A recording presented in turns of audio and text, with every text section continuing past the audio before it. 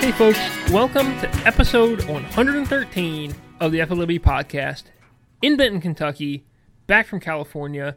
I'm Jody White. I'm joined by, from Hopkins, Minnesota, Kyle Wood. It's good to have you back. It is all right to be back. Frankly, I would still prefer to be in California. The weather is nicer there. The scenery is better there.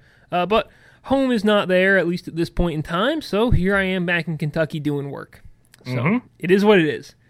Well, it's nice of you to join us on a Friday. Yeah, well, speaking of being on a Friday, I kind of forgot about the podcast last week because I was having so much fun doing fishing-related things. Understandable. So we put it off, and then yesterday, Thursday, I flew back and thankfully had a very easy travel day, although I was not sure it was going to be so. And then here we are on a Friday afternoon. We are sort of gearing up for the Coast FLW Series Sam Rayburn weigh-in, which obviously will be awesome. Get to hear Ron Lappin go to town. We got a little fishing to talk. So I guess here's the basic outline. First up, very soon after this, I recorded an interview with Josh Weaver this morning. We had a fun time talking about sort of his rookie year, a little bit about Weaver himself, and of course a little bit about Hartwell too. So you got that to look forward to. Then we'll move into our topics. We'll give the complete Shasta breakdown. We will talk Sam Rayburn. We've never had the opportunity to talk about a Coast to FLW Series event while the event has been happening before, so that'll be interesting. You'll possibly see some new things. I would say mention that Circuit Breaker is happening. We'll do a little BFL rundown. We might talk about Hartwell a little bit. We'll do a little email action, and then Kyle and I will, I'm sure, banter and have the usual post-show features, and we'll be out of here. Sounds good. Yeah. All right. Well, that being said, here is Josh Weaver. And now we're joined by Josh Weaver. He's a rookie this year on tour. Started out awesome at Okeechobee. Finished in 7th place. Made the top 10 in his first FLW Tour event as a pro. Josh, I understand you're out on Hartwell right now. How you doing? It's been pretty tough on me up here at Hartwell. It's a lot of difference between here and Okeechobee. So I'm just trying to get up here and kind of get a feel for the lake. This is my first time on the lake by myself. I fished here 2 years when we were here 2 years ago as a co-angler and struggled. So I want some redemption up here. So I'm trying to get as much pre-practice in as I can. Took all the braid off and put the 8-pound line and the spinning rods on the deck and just kind of idling around looking for that magic brush pile or the magic herring bite to try to get me another top 20 here. All righty. Well, I guess taking it back even before Hartwell and all that jazz, you fished for 2 years, I believe, as a co-angler. 2 years as a co-angler. Made the Cup both years. Did pretty good in the Cup last year. You finished 8th out of Ouachita. Last year, co-anglers were in the Cup, and right. I mean, you had a solid co-angler career. What was it that made you decide now's the time for me to start fishing from the front and pursue this as a pro? Was it doing well last year? Was it something else? Was it just part of your plan? Honestly, starting out, it was kind of part of the plan. It was me and my dad talked about it when I first started the co-angler deal. He was like, look, go at co-angler for 2 years and learn as much as you can. I learned an incredible amount as a co-angler during the 2 years that I did. So that's what I did, and then traveling last year with Jason Johnson and Cody Meyer, they just kind of both talked me into.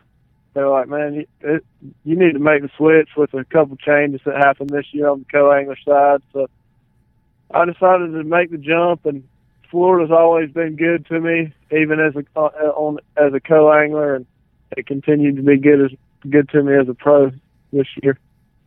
All right, good deal. What's your fishing upbringing? I understand you're from Georgia. I honestly don't know what kinds of water bodies are around Macon. Like I guess maybe some kind of reservoirs that are pretty shallow, but I don't really know. So, what do you feel like your strengths and weaknesses are? What's you as a fisherman?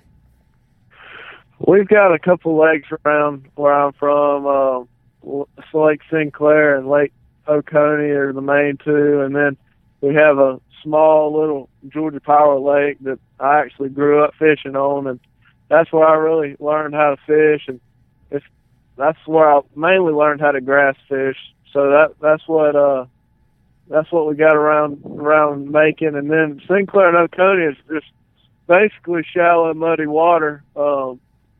So I grew up fishing shallow water, bank fisherman. That's all I ever was. So I'm trying to expand my horizons, learning as much as I can. I learned quite a bit as a co-angler, and then continue learning now. But I probably would say my favorite lake to go to if I have a chance is Seminole. It's only about 2.5 hours away, and I love Florida fishing, and Seminole sets up perfect for how I like to fish. I grew up fishing there. That was one of my dad's favorite lakes to fish. So we go to Seminole quite a few times a year, and then again, totally switching gears, we go to Lanier quite a few times a year. We like to go up there and toss a jig around and spook around and catch big spots during the right time of year. So I've kind of had a versatile upbringing, but I'd say majority shallow water fisherman. Is your dad the guy who got you into fishing? My dad is the guy that got me into fishing. My brother actually my brother won 2 state championships and went to nationals in the youth division for the TBF, and he was the big fisherman in the family, and I was the big hunter. And so I would always go with my dad and my brother, and we'd always, every weekend, just about, if we weren't deer hunting or if it wasn't hunting season, we were fishing. So it kind of totally changed gears. I was the big hunter, and he was the big fisherman, and he just got to a point, I don't know what happened. He stopped fishing tournaments, and he started hunting more, and then I started fishing more, and then I got into the tournament fishing. And so he's getting fired back up about it now that I've started doing good. Me and him will fish a couple tournaments a year. And so but my dad was the main one that got me and him fishing. Or just in the outdoors in general. I mean, ever since I can remember, we were going up to Juliet or going up to Sinclair, and there's actually a picture of my dad's office of me and my brother when I was probably 6 and he was 3. And we're sitting in the boat fishing. So I've been fishing as long as I can remember. Me and my dad and my brother have always been going together. That's pretty cool. I like it. So you fished as a co-angler, and you said you learned a lot. Are there any big takeaways or from that you thought were maybe some of your more important lessons? Because I imagine a lot of the stuff you pick up is small things that you file away in your brain. I'm going to remember that, or you see a particular technique or something. What's some of the big stuff you picked up? Well, like I said, I was growing up. I was majority shallow water fisherman. So first year on the tour was basically the same schedule as this year, and we started out at Okeechobee, and then we went to Hartwell, and then we Beaver, but then we went to Kentucky Lake and Pickwick, and so I was really looking forward to learning how to do that whole deal. And so I really learned a bunch my first year about deep ledge fishing and fishing. Hartwell wasn't as much as offshore as Kentucky Lake and Pickwick was. But then just learning techniques at all these different lakes, like I would have never thrown a 1-ounce swim bait down a ledge. I'd always seen all these guys doing it, and it looked so much fun. And I didn't know what to look for or anything, and spending a whole practice tournament, practice before the tournament with Micah Frazier, he taught me so much about ledge fishing at Pickwick and Kentucky Lake. I mean, it just 200 times more than I already knew. And so he got me fired up on that. And after I did good at Kentucky Lake, got a check at Pickwick, so I kind of fell in love with the ledge fishing game. And then just traveling with Jason Johnson and Cody, just learning the drop shot deal from them, you just learn, you go from having a very small view of baits that you throw always, and you think that, well, this is all I never need to throw. And then you go out and learn from all these guys, at least 2 guys each tournament, and you learn what their favorite techniques are, and you can take that back and you'd be like, well, let's go over here and fish this, and instead of throwing what I always throw, I'm going to throw what this guy was throwing. And you just learn so much, and in return, it helps you catch a lot more fish.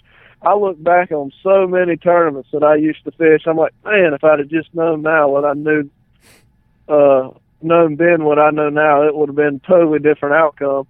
But I tell everybody, if you have any wanting to become a professional fisherman, co-angling is definitely the deal to do it. A lot of times you're going to draw out with the guys that it's tough to fish behind, but I didn't go into the tournament. Obviously, I did go into the tournament hoping to win, but my main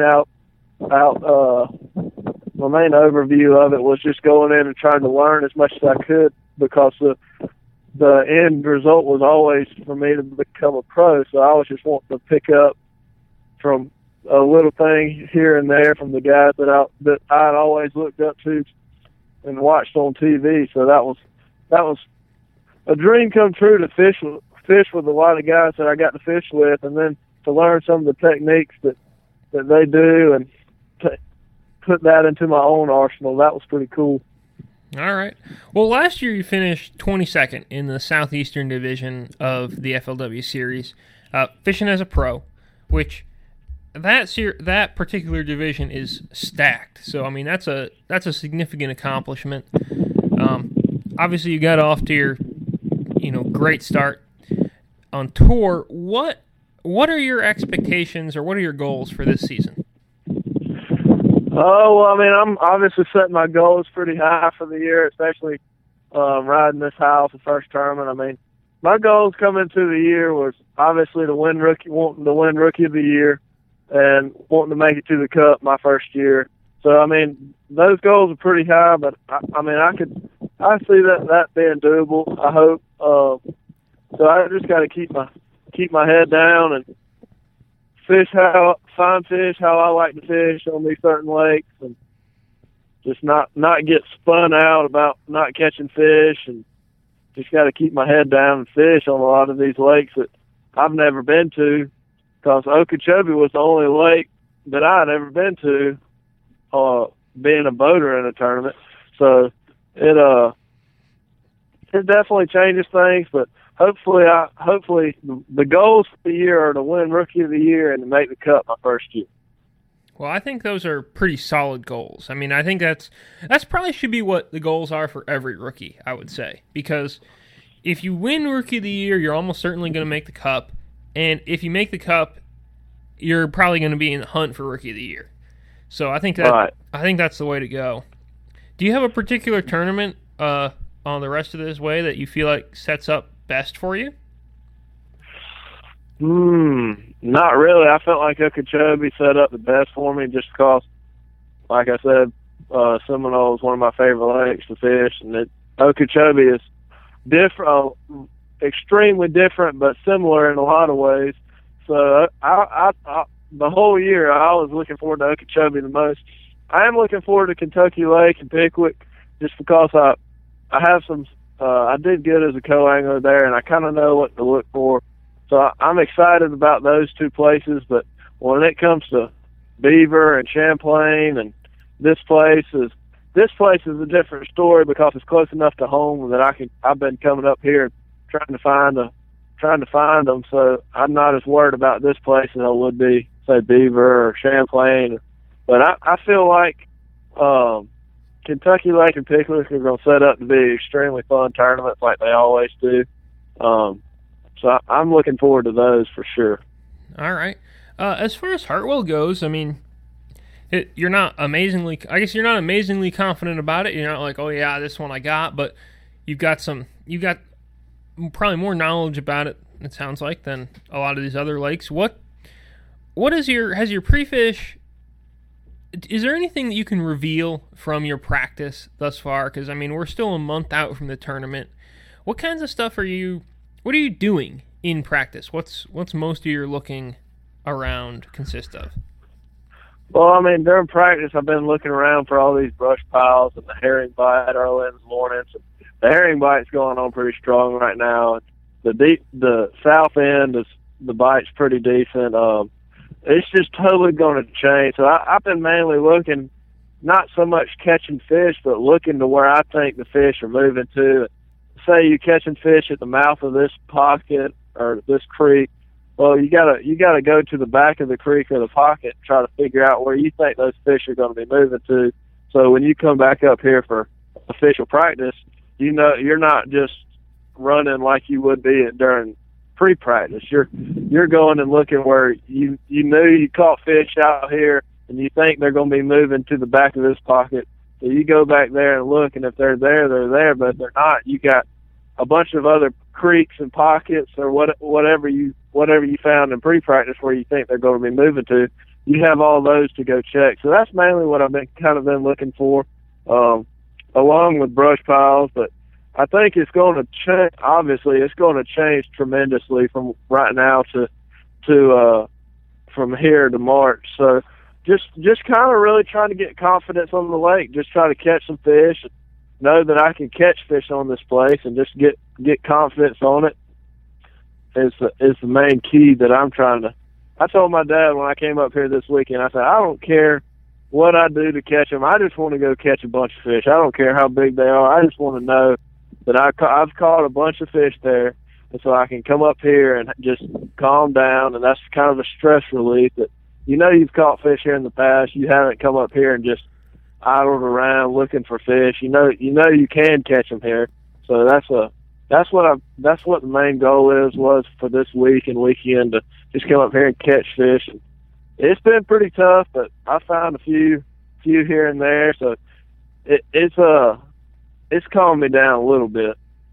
All right, I think that's an interesting goal to go in to the tournament, sort of go into practice, kind of trying to get your confidence up, because a lot of people, I mean, when they go to pre-practice, they really do just idle around, and they almost don't, not that they don't want to catch fish, but, catching fish can sort of distract a little bit or put your mind in the past more than it should be. And I think that's interesting that you're actually kind of wanting to catch them.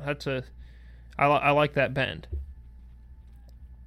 Yeah, for me, David Dudley, he's the best. He always if he goes practicing, he's going to catch them. I learned a lot from him when I fished with him last year at Chickamauga, and he's a super nice guy. I mean, obviously during official practice, it's going to be totally different. Going to cut the hooks off or what have you for practice, but this far out, I mean, I'm setting hook on everything, trying to catch as many as I can. And if I go over a brush pile and there's a bunch of fish down there, I'm not just going to mark it and be like, oh yeah, that's a good one. I'm going to try to catch some fish out of it, just so I can be like, well, I know they were here at one point in time. If I come back and try to catch them, so that's my take on pre-practice. So come Hartwell, are you expecting a sort of pure pre-spawn tournament? Or, I mean, we've had some kind of weird weather is this something where you think fish could be getting up on beds? What are your expectations for it? I think you're going to be able to catch fish out in 30, 35, 40 foot if you want to, and you're going to be able to catch fish that you by the weekend you're going to be able. I think you're going to be able to see it, some fish trying, depending on the weather, if it stays warm like it has been, trying to pull up on bed. That's just my personal opinion. But there are already a bunch of fish moved up. The mornings have been a lot colder this week, into the week and weekend than it was last weekend. So I haven't really. I don't know if the fish that are shallow or there's still more coming right now, or if they're holding back out. But there's definitely a wave of fish that's shallow right now. But there's a lot more that are still deep. So I think it could. The guy that does good, and there's going to be a lot of top tens, I think, or there's going to be, a lot of checks made shallow, but I think the guy that wins is going to have a deep bite alongside the shallow bite. So it's going to be a fun tournament. Granted, deep fishing is not my go-to, but that's what I've been trying to find, just because I know that the guy that does it probably end up winning the tournament is going to have a good bit of fish found deep too. So that's what I've been trying to keep my practice in on, is trying to find fish deep. It's just so hard for me to try to fish deep when I know that I can, or I hope that I can go to the bank and catch fish. So I always tend to stray from my pattern going into the day, and I always end up shallow by the end of the day. But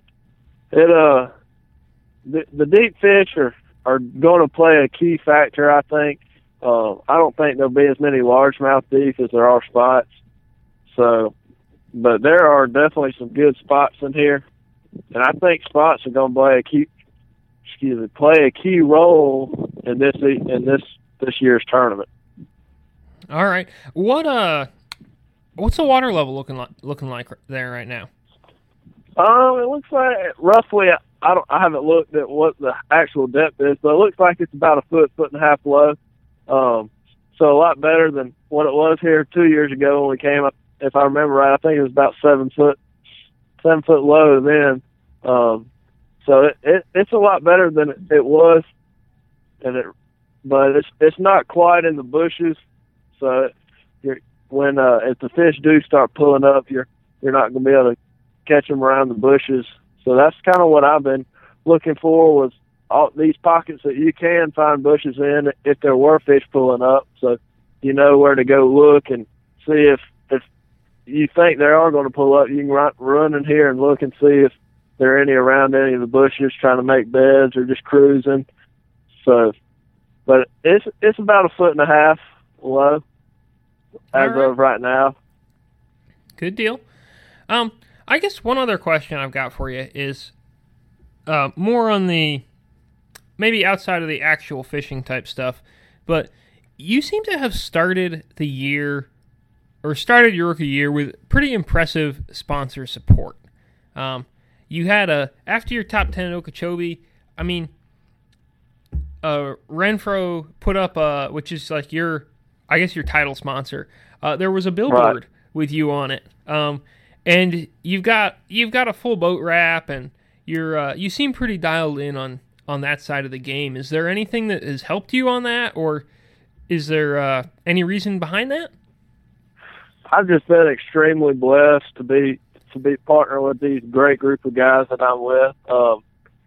Renfro is a very good family friend. His son is one of my brother's best friends, and I've just grown up knowing him. And Renfro Outdoor Advertising is a billboard company, and then they also have a construction company and a tree farm. And so they're my title sponsor this year. And then the Trading Post Moving and Storage / we also have another company, American International Movers. That's our family business. We're predominantly in the southeast, but we do over the country moves and stuff like that. We do a lot of military moves. And then Cherokee Brick is another really good friend that we used to fish in our club that I was in back home. So all these guys that have helped me out, they saw how I used to fish back home, and they like me as a person, and they have really come through and helped me out, and I've been extremely blessed to partner with the guys that I'm with, and for them to take a chance on me at giving me the money that they've given me, especially it being my rookie year. So it's definitely a blessing to have the sponsors that I have. Well, that's pretty great that it's worked out like that for you. I mean, not many guys can say that, and it seems like based on the first tournament, anyhow, these people and companies have made a pretty good bet. I guess before I let you go, is there any where can people follow you on the internet, or do you have any places that you'd like people to follow you at? Yeah, my Instagram page is Joshua Weaver Fishing. I normally put up a couple pictures a week just about where I'm at, or like if I'm traveling up here, or just general stuff like that. Or if I put a lot of pictures up of hunting stuff, because that's what I do back home. I'm a land manager, so I'm always outside, whether it be hunting or fishing or doing something. So I'm always pretty good at keeping up on Facebook and Instagram. And then my Facebook account is just Joshua Weaver right now. Working on a fishing page, but it's not up right now. It's not up quite yet. Should be up before Hartwell, I would hope. But right now, just Joshua Weaver Fishing on Instagram and Joshua Weaver on Facebook. Sounds like a plan. Out of curiosity, what does being a land manager involve? Because I've never heard of. I have some idea after what you said what the job is, but I'd never heard of it before. Well, mainly all I do is my boss, he owns a steel fabrication company, and then his brother is a doctor, and I work for both of them. Just keeping their grass cut, and planting food plots, and checking deer stands, checking trail cameras, keeping feeders full, and just mainly keeping up with the animal movements and what's going on at different tracts of property, and keeping everything cleaned up and up to par. That's really all I do. Is I'm always on a tractor cutting grass or bush hogging or hairing up something or planting. So I'm always outside. Cool. Well, you must have really dialed in the sun protection then, if you spend that much time outside and look the way you look, because you have I mean, there are a lot of guys with like some really impressive sunglasses, tans, and who you can tell have spent hours and hours and hours out on the water, and you don't pull that off. You've got something figured out there, which is probably smart for a long term. Yeah, me being fair skinned, and my dad has had some skin cancer. He stays on me about keeping sunscreen on, and I hate wearing sunscreen, so I'm always trying to wear either long sleeve shirts or keep my buff on. And I do work on a pretty good sunglass tan, but I keep my buff up around my nose, so it normally all you can see is my coon eyes, and everybody around my hometown's like, "Man, look, what's going on with your eyes?" And I'm like, "You haven't been around me in a while, then," because I always got them. They'll come up to me in the wintertime and be like, "Man, where are you getting sun at in the wintertime?" I'll be like, "Well, when you're outside, the sun's out even in the wintertime. You don't just get sunburned in the summertime." So I like it. Well, Josh, thanks a bunch for coming on. Best of luck out there at Hartwell. I hope you find the mother lode here, and that they happen to also stick around for the next several weeks, because we're still a ways out from sort of middle/end of March and the FLW Tour kicking back into gear. But thanks for taking the time, and congrats on the great start to your rookie year. I appreciate it. Thank you, Jody. All right, so Kyle, the first topic we've got here, actual solid hard topic, is Shasta Lake, the Costa FLW Series Western Division opened up out there, and Greg Gutierrez picked up the win. He caught 11.5 the first day, 15.13 the second day, 13.5 on the third day. Had a total of 40 pounds, 7 ounces, basically 5 pounds better than second place. It didn't really look like he was going to blow the tournament out, but he ended up doing so mostly / entirely with extreme finesse, which was pretty cool to see. Yeah, definitely. I guess the rest of the top 10, or some highlights from the rest of the top 10, Richard Dobbins finished second. He caught 16 on the first day. Ken Phillips finished third. Joey Uribe made his 4th Western Division top 10 in a row, finished 4th. Bryant Smith made his 2nd Western Division top 10 in a row, caught 16 the first day. Or, no, he didn't. He caught a 7-pounder the first day. Which, dude, 7-pound spot, you got to see one in person sometime. It is, I mean, whoa. I was freaking out. It was awesome. And there's your top 5, and Jeff Michaels finished 6th, who we always expect to do well out there, and of course crushed it. And I mean, I'm trying to think the rest of the story out there was kind of the weather to me. Yeah, I was going to say, I felt like from the outside perspective, I definitely got to feel like weather was a big deal. It was, because the first day the weather was really bad. It was, well, pretty bad. It was windy, but it was windy, but it was not so windy that parts of the lake became unfishable. And it was rainy, but it wasn't really pouring rain. It was just rain. And it was also quite cold. But it got kind of nice by the end of the day. And then it kind of got crappy again. Okay. So the first day, they were coming off an extended period of really nice warm weather. And the fish bit on the first day, like really well. I mean, you saw a lot of good weights on day one. Tons of people in the double digits.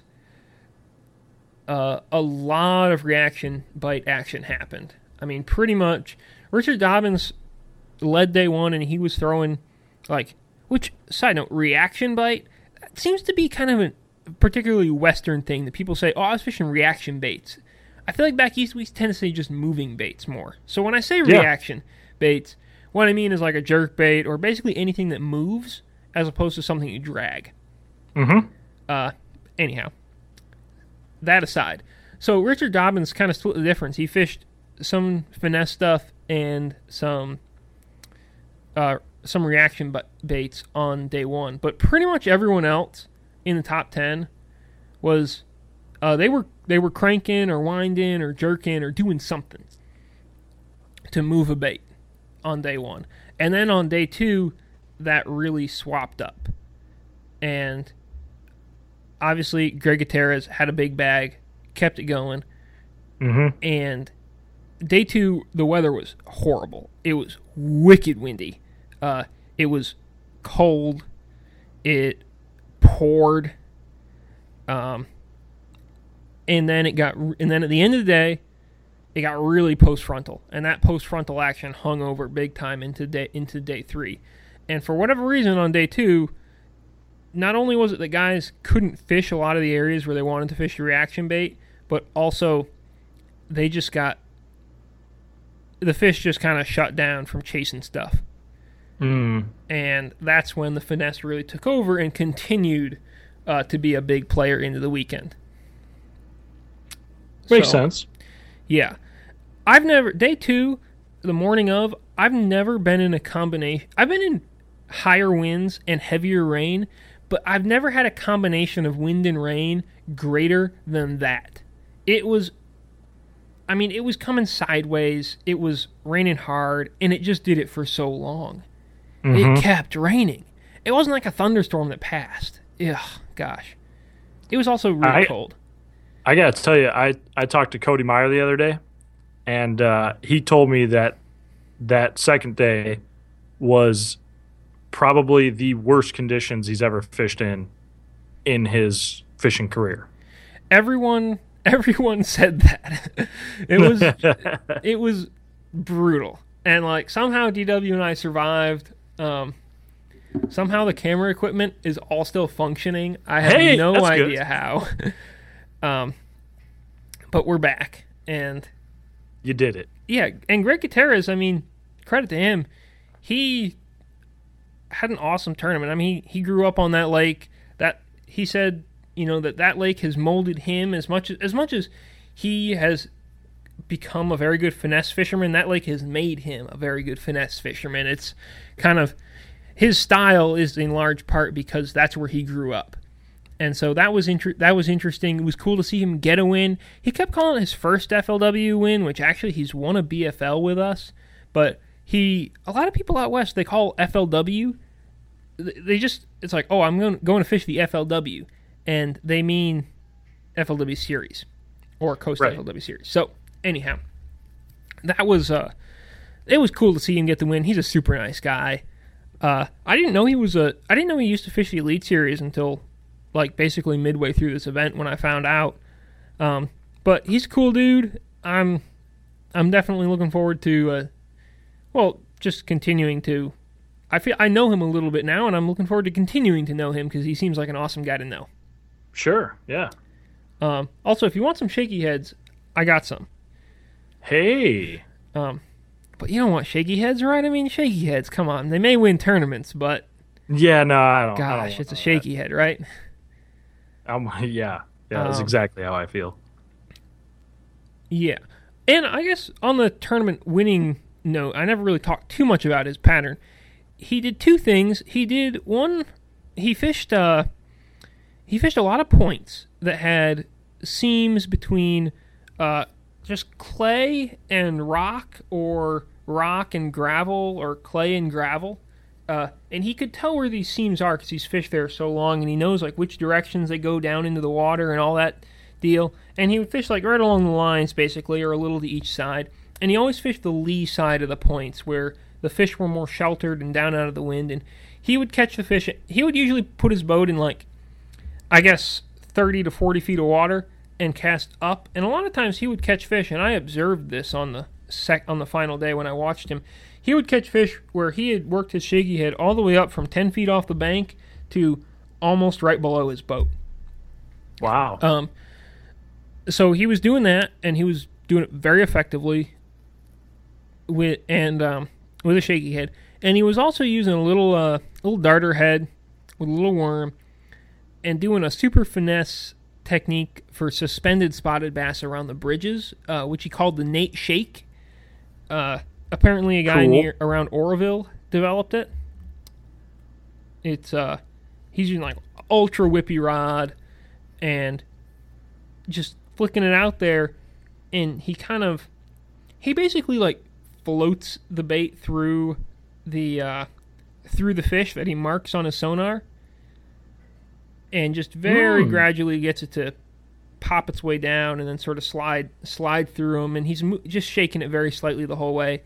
And that was really a neat thing to observe. And he didn't want to go into too much detail about it, so maybe I have already talked more than he would like me to talk about it, but I'm very glad I got to watch him the final day because I learned some things about how to fish bridges. And he certainly, it wasn't like his primary pattern, but his ability to catch a few fish off bridges and a few good fish off bridges, I don't know that he couldn't have won the tournament without them, but they absolutely made the difference between this thing being a nail biter and him actually kind of blowing it out.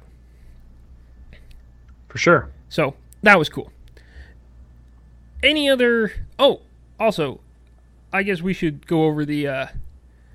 Here's the thing. We're going with Costa Challenge because that's what I've got on this document, so that's what it's going to be. Costa Challenge, cool. Yeah.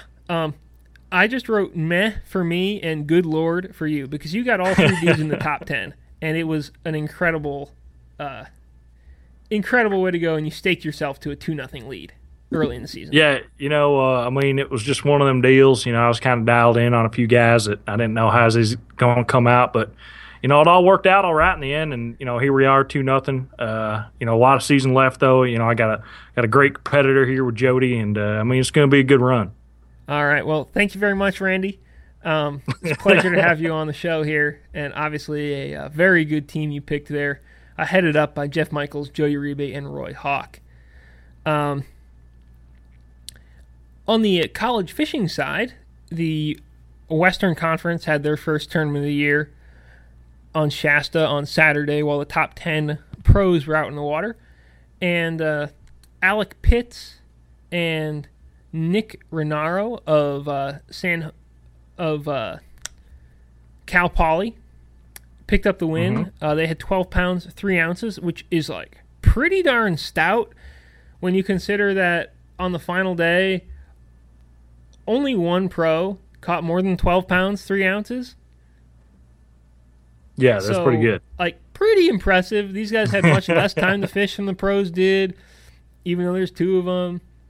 I was kind of wowed. And they didn't really go into too much detail about how they caught their fish, except they were able to find some clearer water.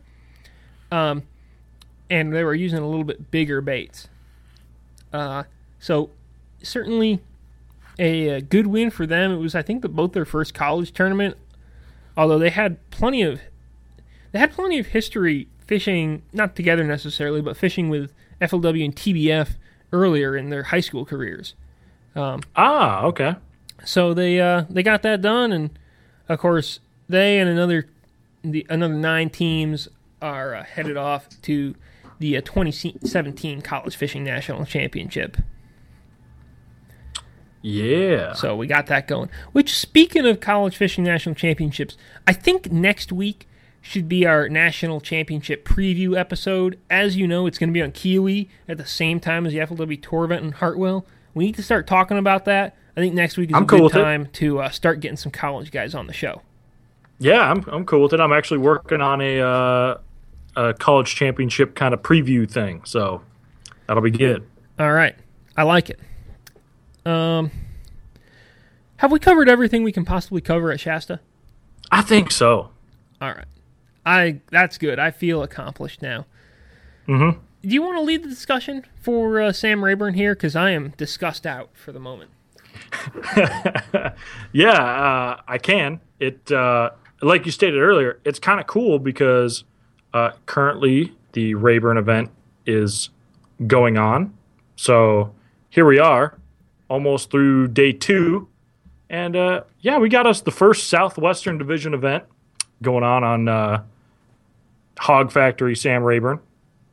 And I guess to start, we can run down day 1 action, right? Like, that makes sense, doesn't it? I say why not? If we were if this was a baseball podcast and game 1 of the World Series had just happened and game 2 was getting ready to start, we would talk about game 1, so let's do this. Yeah. Not that this is the equivalent of the World Series. It is not as cool.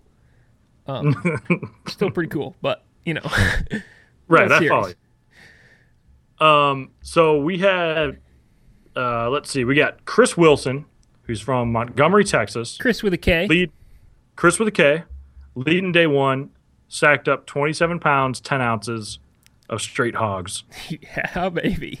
And he's kind of Wilson apparently is like dialed in on some pretty specific stuff, but also spent a lot of time before the tournament like planning for this event, in that he looked at weather forecasts for like weeks prior / leading up to the tournament, and studied a lot of like Google Maps and stuff for specific little pre-spawn spawning kind of areas.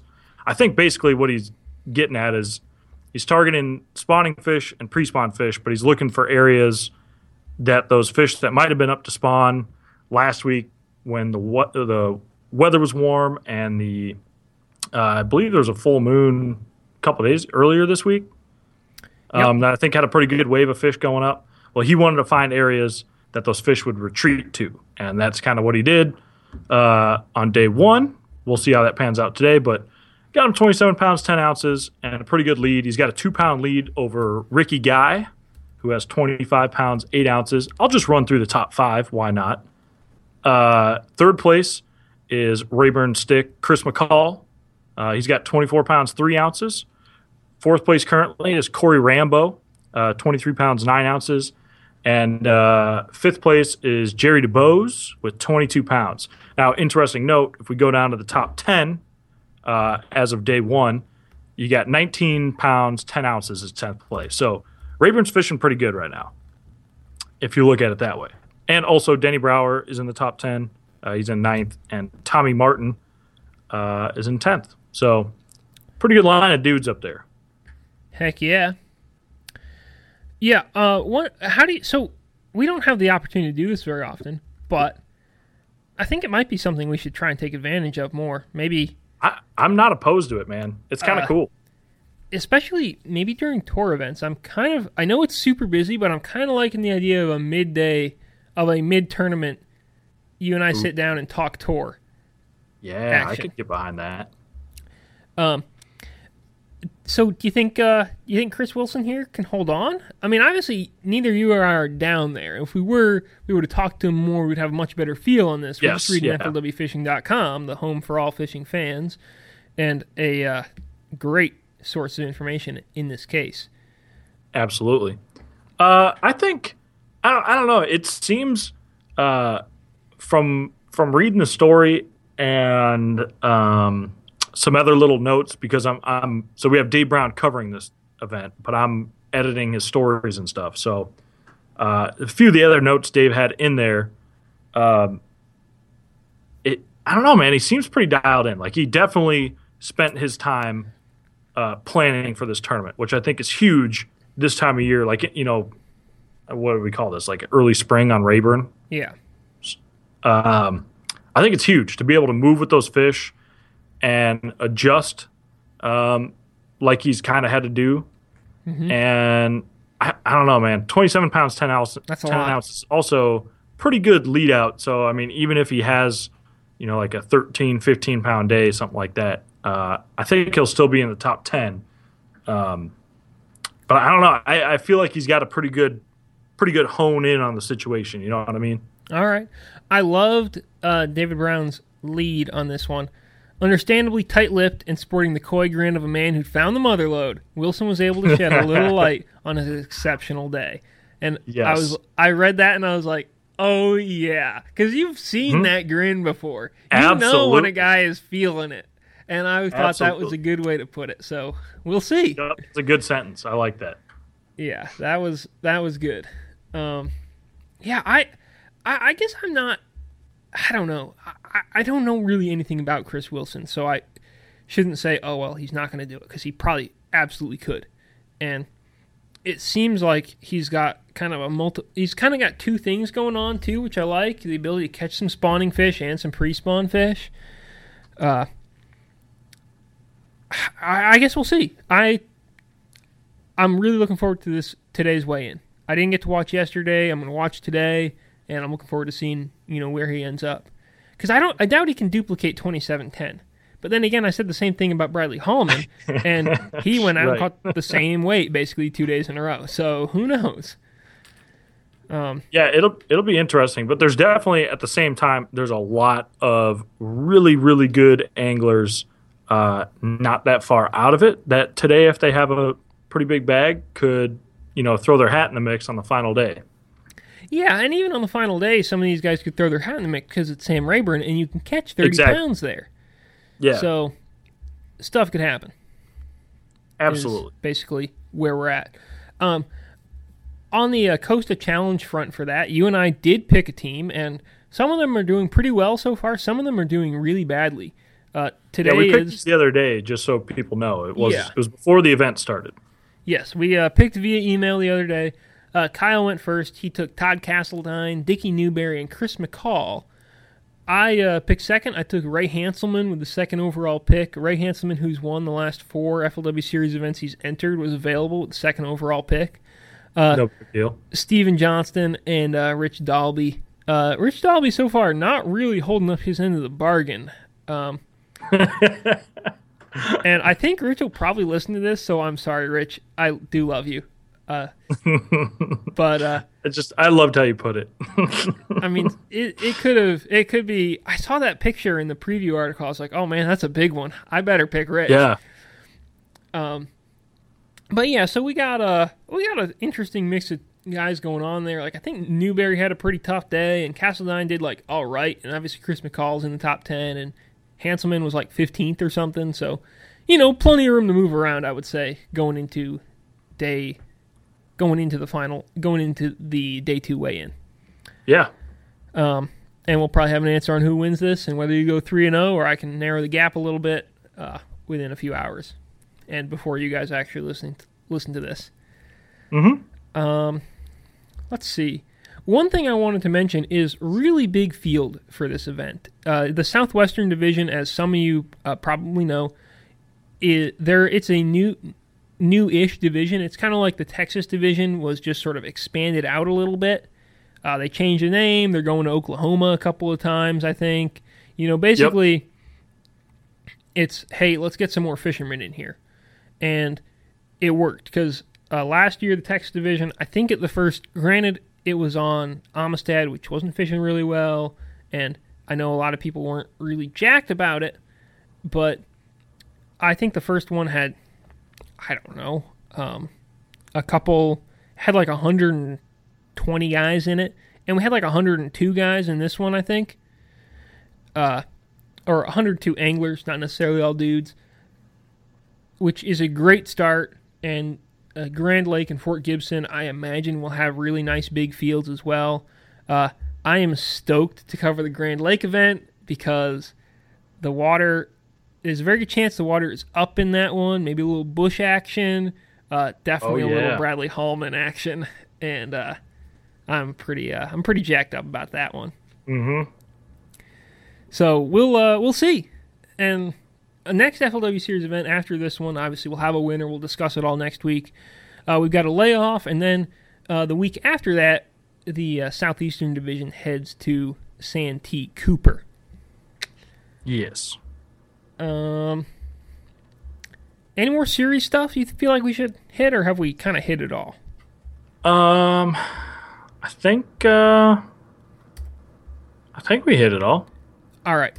Let me go ahead. Let me mention Circuit Breaker. The Potomac River episode is out. You should watch it. Obviously, it's not the last one because, well, if you're listening to this podcast, you know that Mark Daniels Jr. made the Forest Wood Cup. Some people who just watch Circuit Breaker don't.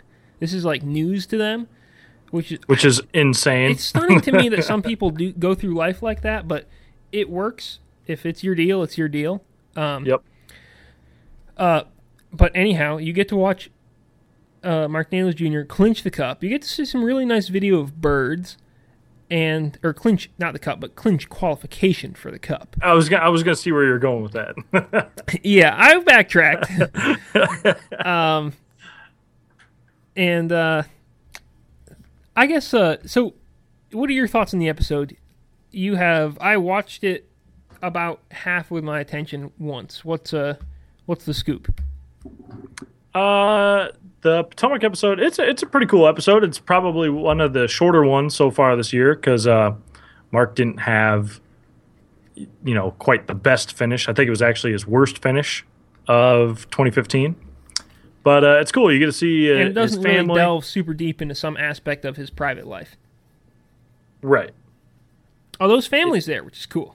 Yeah, his family is there, so you get to see Mark with his kids and his girlfriend, and you get, you kind of get to see him down in the dumps, which is kind of cool because we haven't really seen that this year. Not that I like seeing Mark Daniels down in the dumps, but it's just another, inside look on that, it's like to be a professional angler. Junior hater Kyle Wood. His favorite thing is when Mark Daniels Jr. is sad. I'm just going to remember that, note that. Mark, if you're listening, don't hate me. It's not what I mean. Yeah, no, I thought it was a kind of cool episode from that aspect for sure. It was neat to see his family. I liked that. His kids are, especially Mark Jr., but I think both of them are kind of turned into sticks, from what I can tell, because they go out on. I think it's Lake Mitchell, or Martin or something, some lake with an M, I think it is, that's got a bunch of spotted bass near where they live in Alabama, and they catch the fire out of them. So, well, it doesn't surprise out. It's interesting, though, that so he's raised, I assume, around the Delta. He's like born and bred, flipping, doing big stuff, catching big bass, and he's got to raise his kids up on spotted bass. That must hurt his heart, right? Probably a little bit, yeah. It's like, yeah, go on out. These spots are fun. Here, use a spinning rod. That'll be great. Here, have some 6-pound tests, some 4-pound tests. And he's like, when I was this age, well, I don't know his whole life story, but like, come on, he's from the Delta. That's what he loves. Yeah. Also, the story about him zeroing at Shasta, I do not believe it. I do not believe it is possible to zero at Shasta. That's why it's so incredible. I'm telling you, it's got to be a lie. He could not have zeroed there. Dude, you could. I mean, anyone could catch a fish there. I think. It doesn't make sense to me. Yeah, that's why it's so unreal. Anyhow, guys, watch the episode. See, it's an action-packed. Oh yeah, and if you want to see me be your role expands a lot Kyle in this episode. Your role expands a lot in this episode.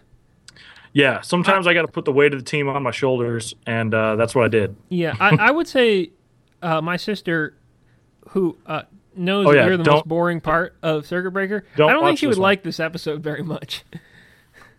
I don't know how she could watch my part and be like, "Oh, he's super boring." Yeah, but whatever. You know what? I'm going to be mad about this till I'm not doing Circuit Breaker anymore. And even then, it's still probably going to bother me. I'm going to take it to my grave and be like, I just don't know why Jody's sister thought it was boring. Well, what are you going to do? Anyhow, watch that. And also, Kyle, we got a BFL action to get into. Yeah, we did. We had one BFL this past weekend. And it was a Savannah River Division event held on Clarks Hill Lake. And Charles Story of Evans, Georgia, won that one with a whopping 25 pounds, 4 ounces. Gosh, golly, gee whiz. Kind of crushed it, yeah. He basically was fishing, it was like staging fish, like pre-spawn fish. Pretty tight-lipped about the crankbaits he was throwing, but he did say he was catching them on a rattle trap. I don't know if he just said that to say that or if he actually did catch them on a rattle trap, but either way, crankbait bite, pre-spawn bass, just fishing certain stretches of bank that they were hanging out on, sacked up 25.4 and won like over, I think it was like $6,200, which is pretty sweet for a day of fishing. Yeah, because he had the Ranger Cup. He's got like a kind of old school looking Ranger hat, which I kind of love. Mm-hmm. Yeah, I mean, gosh, that's a lot of fish to catch. Heck yeah. So he crushed him. He did. But other than that, we have 2 BFLs coming up this weekend. We have one event on Lake Norman. I think that's probably a North Carolina division event. I hope Brian Thrift fishes it. Oh, I wonder if he will. I bet he does. Maybe not. Probably. And then we have a Bulldog division event on Lake Lanier. So could be 2 kind of cool looking tournaments this weekend on top of the Coast FLW series. All right. I like it. That's it. That's it for BFL stuff. That's the whole ballpark there? That's it. Okay. Well, we've got Hartwell Chatter. That's the next thing on our list. Yes. I had Hartwell Chatter in mind, and I was going to bring some things up, and I kind of have... I'm kind of out. I will say a ton of people are practicing for it. So many people are practicing for it. I'm really surprised at how many guys are practicing for Hartwell, because it's kind of a well-known lake to us. We've been there a few times before. We fished it at both low and high water, and then sort of low/regular water levels. So you would think a lot of people would be familiar with what to do in those circumstances. It's surprising to me. There's a lot of tournament history on the lake. It's surprising to me that so many guys are headed down there to pre-practice. I guess people think it's going to be I'm guessing a lot of guys think it'll be a particularly productive pre-practice because there are a lot of guys who are just seeing it for the first time, and that makes sense to do it. But like Wesley Strader's down there, and Matt Arey and Jacob Wheeler went down there, and it doesn't seem like to me that those are guys who would need to go there. Yeah, it is kind of strange. And that must, in my mind, that means that a lot of guys are really going to try and capitalize on the jig bite, the brush bite, the deep bite, and really believe they can put a lot of time in ahead of time to shorten their learning curve in the tournament. Because while I kind of think this might turn out to be kind of a shallow tournament, and that in my mind is an event that is less important to pre-practice for, it seems to me that a lot of guys might be thinking the other way. Am I crazy on that? No, I think you're right. I think a lot of guys are definitely trying to use time just to idle stuff. Like whether they find even where maybe some areas that fish are schooling up in and some structure around there that those schoolers might kind of relate to when not schooling. But I think definitely the brush pile thing would be something I would expect a lot of those dudes are just dropping waypoints and not really trying to catch anything, just trying to look with their graph. Yeah. I think also the Hartwell, the herring in Hartwell have been increasing in number year over year, from what I understand. And blueback herring, as many know, they're a very difficult bait fish to pattern and figure out and learn how the bass are relating to them. So I'm interested to see. I think some guys might be sort of taking this as an opportunity to go and try and learn blueback herring and try and figure out is this going to be a player in the event?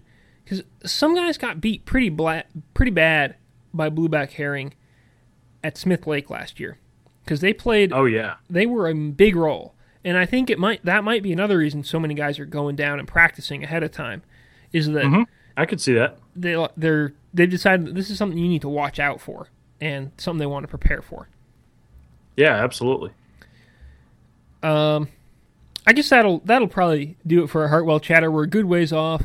We'll definitely talk fantasy fishing probably next week and the week after. I need to finish putting together my fantasy fishing team. It'll happen eventually.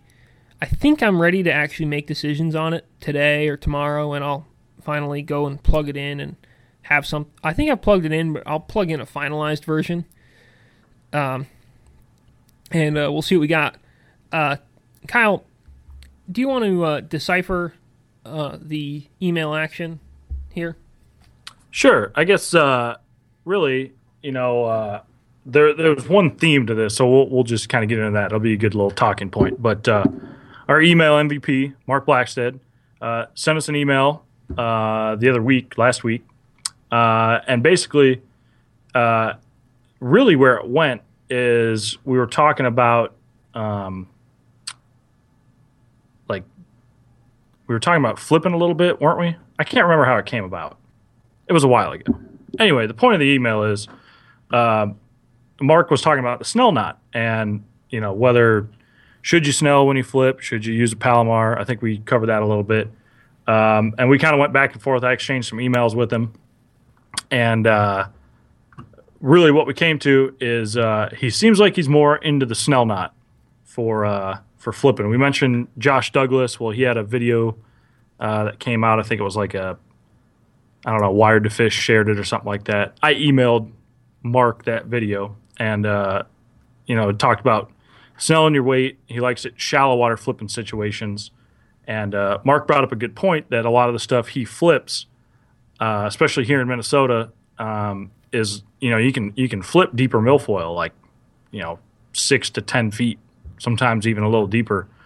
So his hookup ratio hadn't been that good with it. So he was wondering what the deal was.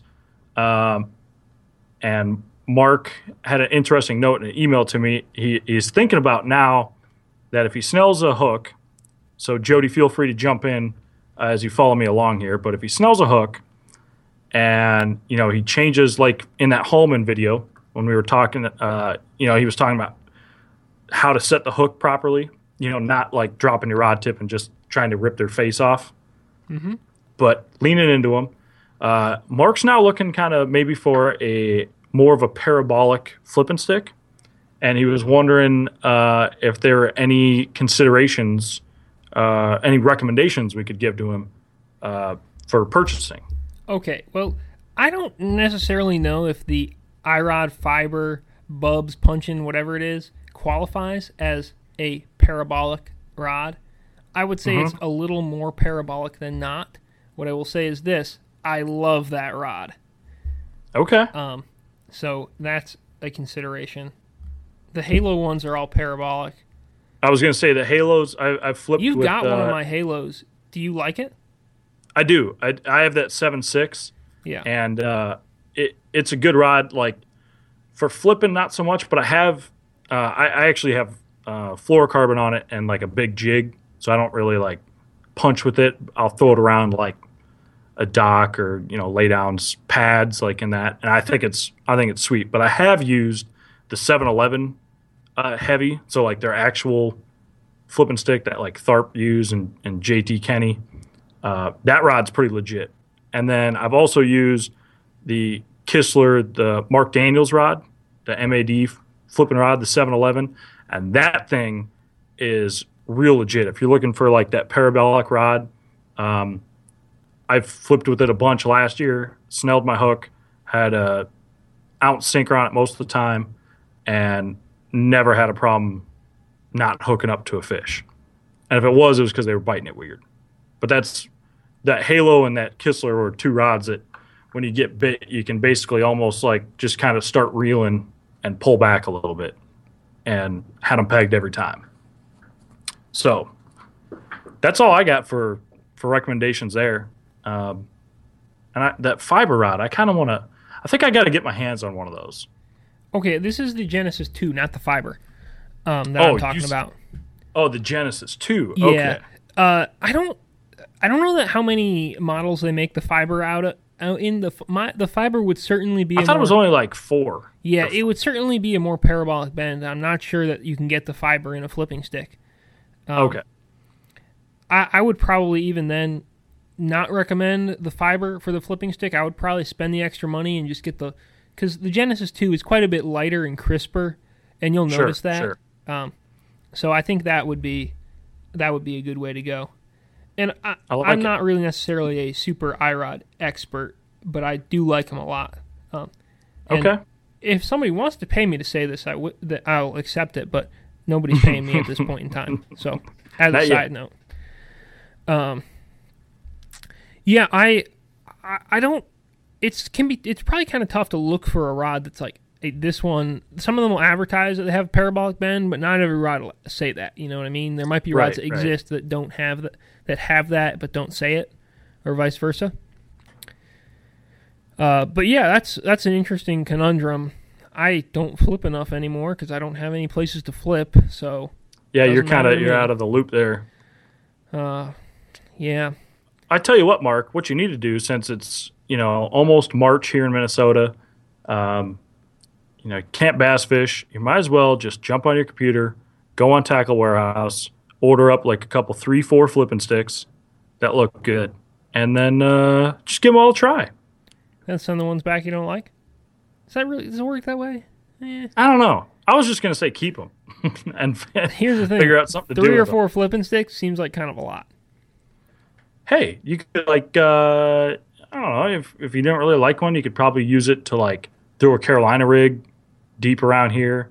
You could use one as like a jig rod. You could, I don't know, you could musky fish. Worst case, take up musky fishing. Nah, I don't. All right. I will. I'll leave you to that. I think we were going to banter at this point in time. We were going to probably talk a little bit about California and stuff, and we may yet do that. But I think right now, I think we should wrap this thing up. We got a weigh-in to watch here very shortly. Yeah, I got to post this thing. People gotta. I mean, you fine listeners probably have things to do with your life. So I think we'll call it a day on this front. Fine by me. Kyle, you can be found on Instagram at Kyle Lumber. I can be found on Instagram at Jody Blanco. On Snapchat at Jody. Well, not at. It's just Jody Blanco Snaps. Let's see. We've got FLW Fishing on Facebook, on Twitter, on Instagram, on Periscope, on YouTube, where you can watch Circuit Breaker, and of course on Snapchat it's FLW Official. Great place to be. We got an email if you want to interact with us, correct? We absolutely do. Mark knows it really well. Podcast at flwfishing.com. Send us your questions, comments, concerns. We'll address them. Sounds like a plan. I miss anything? I think you got it, man. You know what I didn't say?